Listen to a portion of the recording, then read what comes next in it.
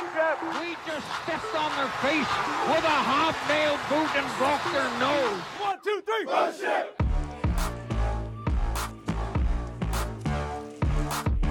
Welcome to the Title Run Sports Podcast. I'm your host, David Bethea, coming to you today from the Tatooine Studios to discuss the rookie year Kyle Pitts and to assess whether or not the Atlanta Falcons made the right pick with taking Pitts at number 4 in the 2021 NFL Draft. If you're new to the show, please follow us on social media, Facebook and Twitter. You can email us, titlerunsport@gmail.com. And please make sure to like and subscribe to this podcast and share with friends if you think it is worthy. So in talking about the Kyle Pitts draft selection by the Atlanta Falcons, I kind of want to work backwards. So stick with me here as I'll go through a little bit of an exercise in evaluating the widespread big picture of the Falcons franchise. And then we'll hone back into specifically what Kyle Pitts did this year and whether or not that justified his spot in the draft. So we just finished one of the best weekends of playoff football in NFL history. And as you watch these 4 super compelling games between 8 teams that had just really high-level play all over the field, there were a few trends that were very, very clear that I want to highlight. So I'm going to list all 4, and I want to go back and touch on them each individually. The first was high-level quarterback play. The second was high-level pass rushing. The third was having a go-to wide receiver. And the fourth was clutch kicking. So going back to number 1, the high-level quarterback play, if you go back and look at the games and look at the numbers for the quarterbacks in this game, and of course the big game was the game between the Buffalo Bills and the Kansas City Chiefs, where Josh Allen and Patrick Mahomes had straight fireworks going, scoring 25 points in the last 2 minutes of that game. It was unbelievable. It was like a college game. It was like watching Baker Mayfield versus Patrick Mahomes in college when they were at Texas Tech and Oklahoma. It was nuts. But one of the things that we saw this week is that the quarterbacks had exceptional games, also had excellent pass protection. In the Chiefs-Bills game, there were only 4 sacks and 6 quarterback hits on 81 pass attempts. Matthew Stafford, who put together a fantastic game against the Bucs with 366 yards and 2 touchdowns, was only sacked twice in 40-plus dropbacks. And to put it simply, when you look at the quarterbacks that performed well, the quarterbacks that got protection put up big numbers. So again, keep that in mind as we talk about what the Falcons did with the number 4 draft pick and who they selected Kyle Pitts over. Going back to number 2, high-level pass rush. To put it very simply, the quarterbacks that got pressured didn't play well. Aaron Rodgers was sacked 5 times and hit 7 times on 29 pass attempts. He didn't throw a touchdown. He had a QBR of just 19.4, and the weather had something to do with that. There were dropped passes, but he didn't play an Aaron Rodgers type game, and the pressure had a lot to do with that. Joe Burrow was sacked 9 times and hit 13 times on 37 attempts by the Titans. The fact that they won that game is a miracle because Burrow didn't throw a touchdown pass, and really the only reason the Titans didn't win that game is because they threw 3 picks, one inside the Bengals' 10 and another one in the last drive when they were right at the edge of field goal range. Number 3, a go-to wide receiver. And this is one that really surprised me when I went back and broke down these games. 7 of the 8 teams in the divisional round had a wide receiver with at least 100 yards. 6 of the 8 teams had a wide receiver that had at least 100 yards and 1 touchdown. The only team that won and didn't have a 100-yard receiver was San Francisco. And I specify wide receiver here because none of the tight ends topped 100 yards this week, and only 1 tight end even caught a touchdown this past week, and that was Travis Kelce. The divisional round was dominated by passing. I mean, it was a throwing round, and the teams averaged 34 passing attempts per game, and the leading rusher for the entire divisional round was Patrick Mahomes with 69 rushing yards. Outrushed every running back that played in the divisional round. Now, there are some teams that had good rushing games, but there was no standout rushing performances by any of the running backs in this round. It was dominated by quarterback play and wide receiver play. Again, something to keep in mind. And the last thing, clutch kicking. The last regulation play of every divisional round game was a made field goal. It was just unbelievable. And 3 of the 4 games were decided on a last-minute field goal, with the 4th, the Bills-Chiefs game, being sent into overtime on a last-minute field goal. And every game this week was decided on the last play of the game. So, that's a little background. And looking at these 4 patterns, how many of these boxes do the Falcons check? High-level quarterback play? Not this year. High-level pass rush? Absolutely not. Finished last in the league in sacks. A go-to wide receiver? Well, we had one, and he then sat out the majority of the season. And the other one that we had, we traded, which was, in hindsight, a really good move. And then clutch kicking. Ding, ding, ding. There's the one box we check. We got a really good kicker in Younghoe Koo. So, you're looking at what you saw in this. So, you're looking at what you saw in the playoffs this week and the trends and what these teams had in common. And you see that the Falcons only 1/4 of the way there. And the part of the equation they have right is probably the least important part of all the equation, which was clutch kicking. And so, knowing what we now know about this year's draft class and what was successful in this year's playoffs, let's circle back around to Kyle Pitts and say, knowing the other players in the draft, how the rookie years went, did we make the right choice? So very quickly, Kyle Pitts' numbers: 68 catches, 1,026 yards, and 1 touchdown. The yardage total is the second highest total ever for a rookie tight end. And that was good for Pitts to finish 19th in the NFL in receiving yards. And this brings back up one of the problems that I said earlier. Tight ends, even if they are elite, are not as valuable as wide receivers. It's just true. And by comparison, listen to the recent rookie years of some of these stellar receivers. Ja'Marr Chase in his rookie year this season, 1,429 yards, 13 touchdowns. This is one of the best rookie seasons in NFL history. Following another one of the best rookie seasons in NFL history the year before by Justin Jefferson, his teammate, who went for 1,400 yards and 7 touchdowns. Even flip back to Michael Thomas, who wasn't even a high draft pick out of Ohio State in 2016.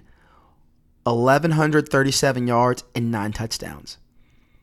So Kyle Pitts, who just had the second best rookie season ever, finished 400 yards behind Ja'Marr Chase and Justin Jefferson and had significantly fewer touchdowns.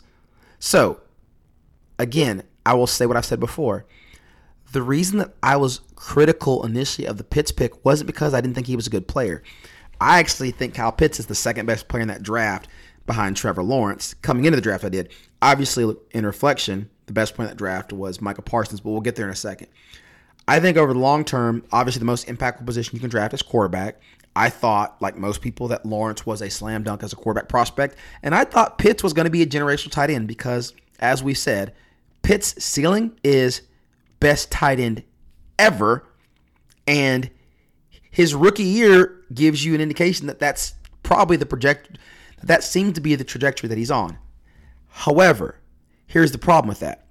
The best pass-catching tight end in NFL history is probably going to end up being Travis Kelce by the time it's all said and done. Right now, it's Tony Gonzalez because of his longevity, but it looks like it's going to end up being Travis Kelce. And if it's not, Kelce is in the top 3 with him, Gronk, and Gonzalez. Put them in a bag, mix them up, whichever one you want to take out. Those are probably the 3 best pass-catching tight ends in the history of the NFL.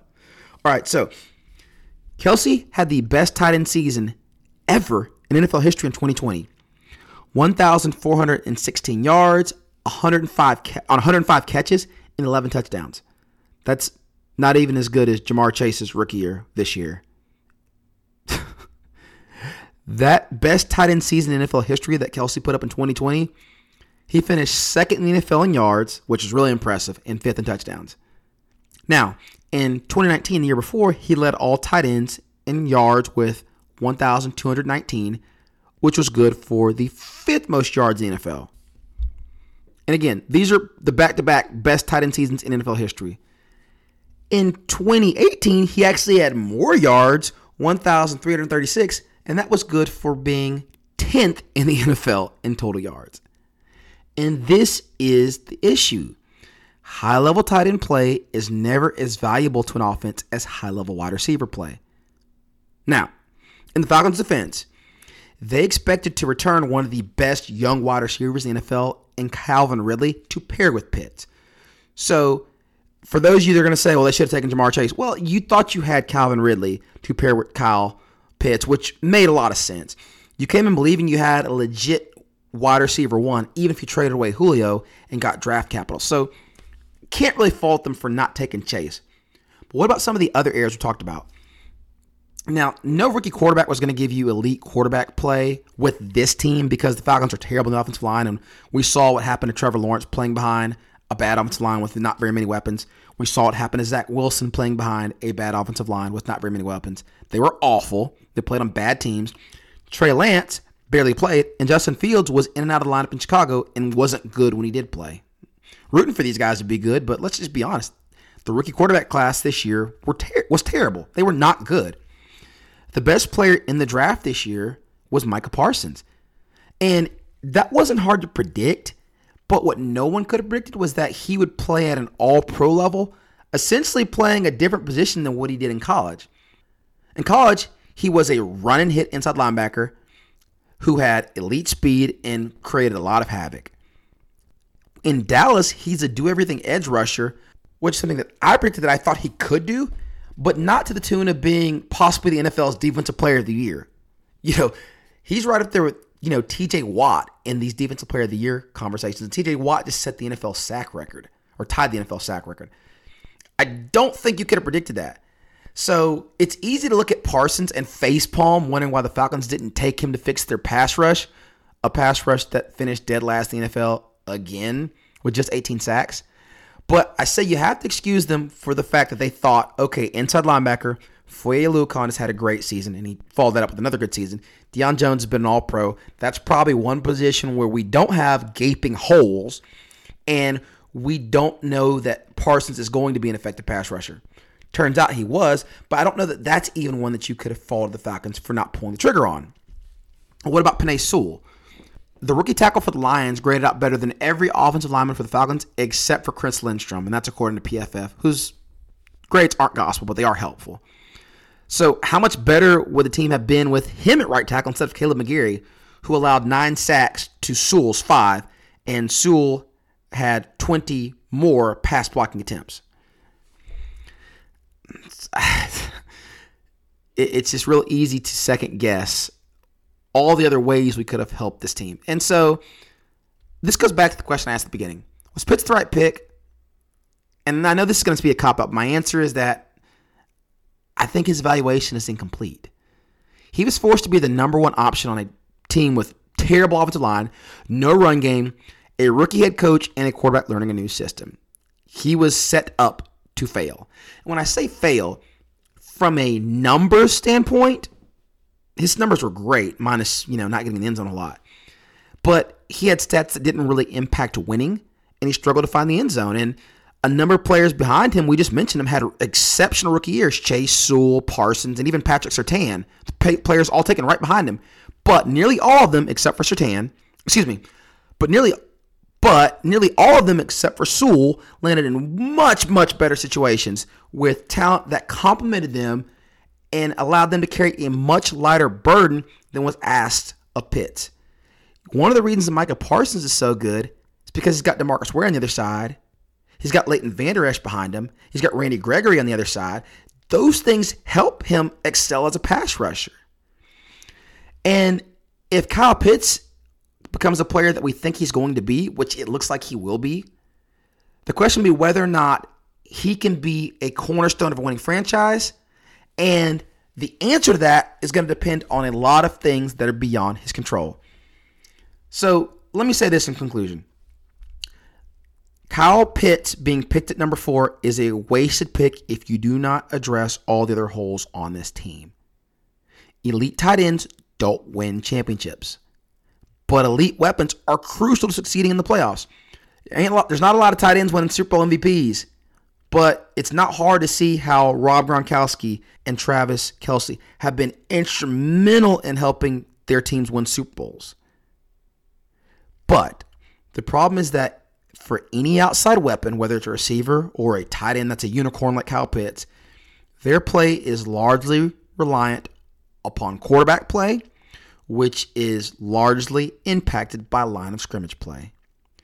And until those issues are addressed, Kyle Pitts and his otherworldly skills will be nothing more than a sideshow that's largely ignored by the rest of the NFL on a cellar dweller team. Was Pitts a good pick? I hope so, but as of right now, he gets it incomplete. That's it for today. This has been Dave Bethay for the Title Run Sports Podcast. Thank you for listening.